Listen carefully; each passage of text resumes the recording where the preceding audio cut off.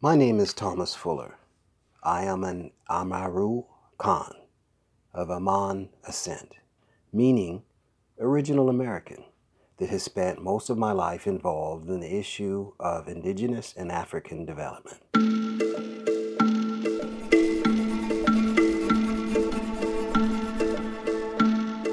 Part 8. How to begin to measure an economy. Why should you wish to read this important book, The Proper Economic Development of Africa and its Global Strategic Implications?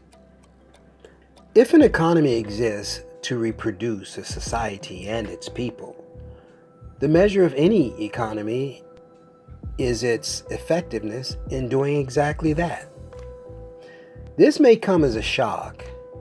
The ideal of human reproduction as the purpose and measure of an economy does not exist in any Western economic textbook.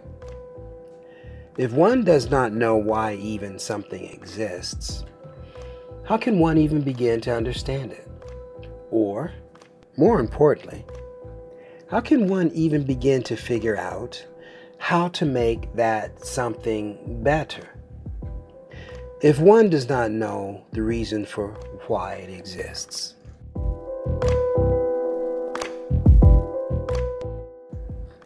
In LaRouche's Science of Physical Economics, this is not a problem.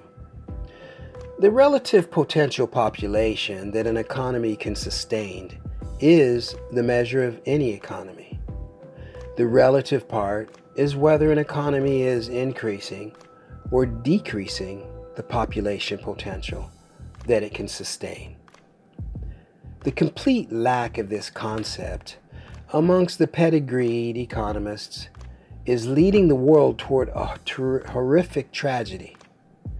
Because of ignorance or fraud, the economic policies of the last 50 years of these pedigreed economists have created a situation where the population potential of the world economy is falling below the level of the currently existing population.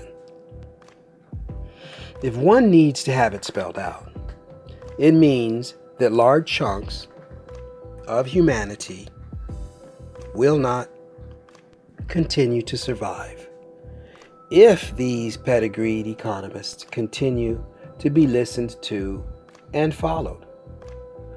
That is the consequence of not knowing what something is for, which also means not knowing how to fix it or make it better. Or, if one knows, one wishes to be a useful fool for those genocidalists who would like to reduce the world's population. Welcome further into the worthwhile for humanity journey of learning LaRouche's Science of Physical Economy. This journey can start with reading The Proper Economic Development of Africa and its Global Strategic Implications.